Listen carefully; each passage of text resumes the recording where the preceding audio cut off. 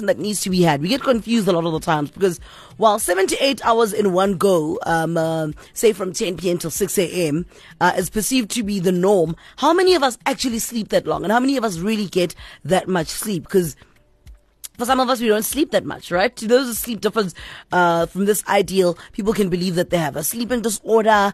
We throw names at it. You're like, oh, I'm an insomniac. I don't sleep all those hours. And it's sometimes not necessarily the case. Dr. Alison, who joins me this evening, this is Dr. Alison Bentley. He's been working and seeing patients with sleep problems for 30 years and helped run the first diagnostic sleep lab in South Africa. And Dr. Alison believes there is some room for deviation from commonly cited normal sleep in terms of three main components. And those are duration of sleep, the timing of sleep, and the solidity. Dr. Alison, thank you so much for joining me. That's a great pleasure. That's quite an intro. Thank you so much. I'm really excited for this conversation because I'm one of the people that in the past, before I read up on sleep and what could be a sleeping disorder and not, used to think I'm an insomniac. And a lot of us throw that word around, or that name around, especially on social media. If we could start with that, what is insomnia? Well, people think that if they don't sleep 8 hours, they must have insomnia. Like that's the definition. And it's not the definition. The definition of insomnia is, yes, there's a deficit in hours of sleep at night, but there has to be a drop-off in daytime function. So you need to be in a situation where during the day you're kind of going, I'm not functioning well enough because I haven't slept enough.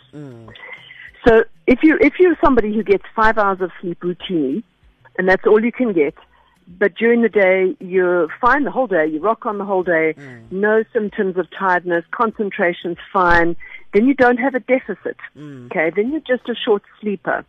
And this normal of 7 to 8 hours is just not normal. I mean, we are not the same. Yeah. You just have to look at us to know that we are not all one thing. Yeah. You know, I mean, we don't look the same, we don't sound the same, we don't think the same. And so it doesn't make sense that we all have to sleep the same as well. Like that's, you know, just intrinsically it doesn't make sense that everybody has to get 7 to 8 hours.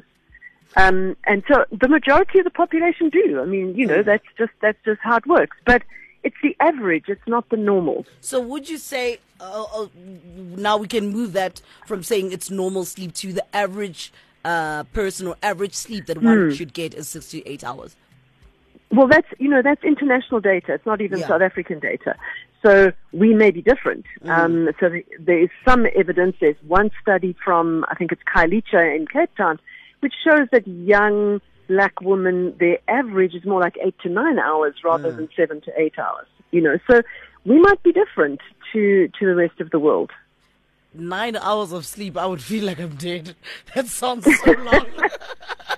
I'm so bad. I'm an early riser and I sleep pretty late. But, I mean, I was saying now that you believe that there's some room for deviation from commonly cited normal sleep, right? From what we know as normal sleep. And the three components that you mentioned, being duration, timing, and solidity. Yeah. Please, can you explain what these are?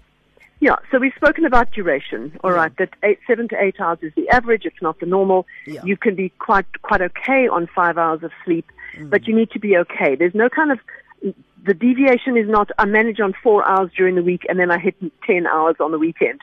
That's not a normal, that's not a naturally short sleeper. That's just sleep deprivation. So it is about this consistent, that 5 hours is enough for you. That's duration. Then timing, you kind of mentioned 10 to 6, and that is, again, average. Okay. But there are some people who want to go to bed at 9 o'clock at night, get up at 5 o'clock in the morning, super perky, off to the gym, you know, like they're wide awake and great. I have no idea what that feels like. Not a clue. I just don't. It's the same as me. I drag myself out of bed. No, exactly. I'm the kind of person who would much rather go to bed at 11:30 midnight, and 7 o'clock, 8 o'clock is my natural wake up time. That's where I'm at. So the timing again can vary, and that seems to be genetic. You know, it seems to be that you're either an owl, i.e. go to bed late, wake up late, or a lark, and you wake up early or go to bed early and wake up early. And I mean, sometimes we find that jobs kind of are dictated by this. So for example, if you're going to run a restaurant, you must be an owl. Like you must only need to go to bed at 1 o'clock in the morning. Do you know what I mean? If you're going to be a cyclist, and you need to go out and cycle at 4:30 in the morning, best you be a lark. Because, you know, you and I trying to get up at 4:30 in the morning, like, we're not going to make it. Yeah. We're just not, you know. So it does kind of restrict some people in what they want to do. I mean, the saddest people I get as patients are those people who are naturally owls and want to be cyclists and want to wake up super, you know, energetic at 4:30 in the morning. And I kind of go, listen, I'm kind of good, but I'm not God. You know, I can't, like... You can't sleep at 1 a.m. and wake up at 4:30 and expect me to do everything for you. No, I can't change your genes. I mean, I just can't do that.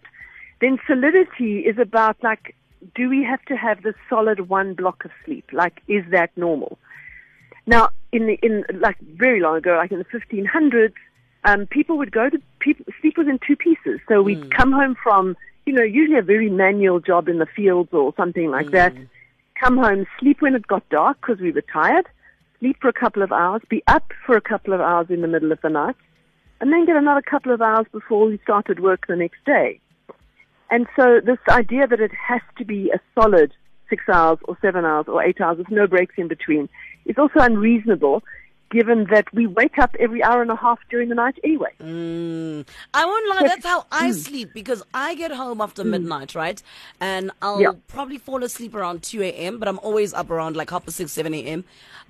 Then I'll like have coffee, whatever, take the puppy outside. But I'll definitely have a nap again around midday. Yes. 2-3 hours again of good sleep and then come to work. So I'm more that kind of sleeper. But we were talking earlier with Ayabonga about how, and I said this when I started the conversation, that a lot of us then don't know the difference between a sleeping disorder and just not sleeping well. How would you define a sleeping disorder? So for me, a sleeping disorder is if you're aware that there's a deficit in your sleep. Now, that could either be hours, so quantity, or it could be quality, that you get 7 or 8 hours, but you wake up feeling awful, don't feel as though you've slept properly, sleepy during the day. So it's really, the sleep disorder is about the daytime function. Okay, like if you are sleepy during the day, tired during the day, and you're not getting a refreshing sleep at night, then we kind of go, there's something wrong with your sleep. Now, you've just given me the signs, and I'm glad, but can it be rectified? Can someone just come to you, to your office, and be like, okay, this is the issue I have. Well, how can it be rectified? Yeah, okay. So the nice thing about working in sleep medicine is pretty much all of them can be treated. Yeah. I mean, very few of them can be cured, but they can be treated. So if it's snoring or sleep apnea, then it ranges from going to see an ear, nose, and throat surgeon to losing weight to going on a machine to help you breathe, depending on how bad it is.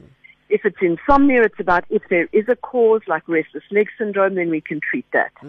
If it's about the fact that so you're not an owl, you're like an extreme owl. So young men usually get this, and they can only go to sleep at 2 o'clock in the morning and sleep till 11. So that can be resolved.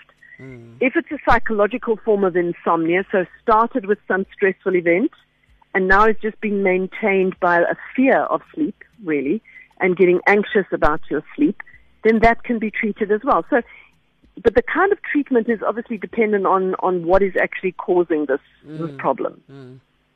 And there's I won't say there's 100. You know, people talk about 85 different sleep disorders. There's literally 5. I mean, it's not. The 85 are like really weird ones. Dr. Alison, after this entire conversation, what's the one thing you want people to take home about sleep? What should we take home on sleep tonight? So the most important thing you can do is find out for yourself how much you need to sleep, when you need to sleep, and then go with that. Because if you try to beat your biology, you're going to lose. So it's best to go with find out what your biology is, go with it, have a regular kind of amount of sleep at the right time for your body, and then you're likely to sleep well. Dr. Alison, thank you so much for joining me. I hope that everyone that's listening is going to try and find the right way they should be sleeping. I understand what you're saying about the fact that for some of us it's genetic, and maybe we are more likely to like sleep very late and wake up pretty early, or early too early, or late too early. And we just have to find our rhythm individually, because it's all different for all of us. But thank you so much for joining me. Exactly. It's a great pleasure. Have a good evening. Fantastic. Thank you so much. That's Dr. Alison Bentley. What I know for sure is that she's not going to bed right now because she's an owl. She's going to be sleeping around midnight, which is okay. And I really hope that you get help, the help that you need. Because a lot of the times, we struggle with our sleep, and you think it's something really bad or really light, and you don't attend to it, and there's an actual issue. And I like what you said about how, a lot of times when we're stressed or we're anxious, people end up having a fear of sleep, and you're not sleeping as much as you should. But then that lingers and it sticks around. Now it becomes an issue where you just don't get enough sleep and you're not aware of it. Oh, Siri, shut up. But that was my conversation with Dr. Alison. Hopefully it'll be of help to those of you that need it. When I return, Mo and Pindi are already in studio. We're going to be talking their love story. It's the month of love, my darling. We're going to do everything we can to get all the juicy coaching tips they have out of them to I guess, help us maintain healthy working relationships. This is Metro FM. Metro FM. It's where you're at.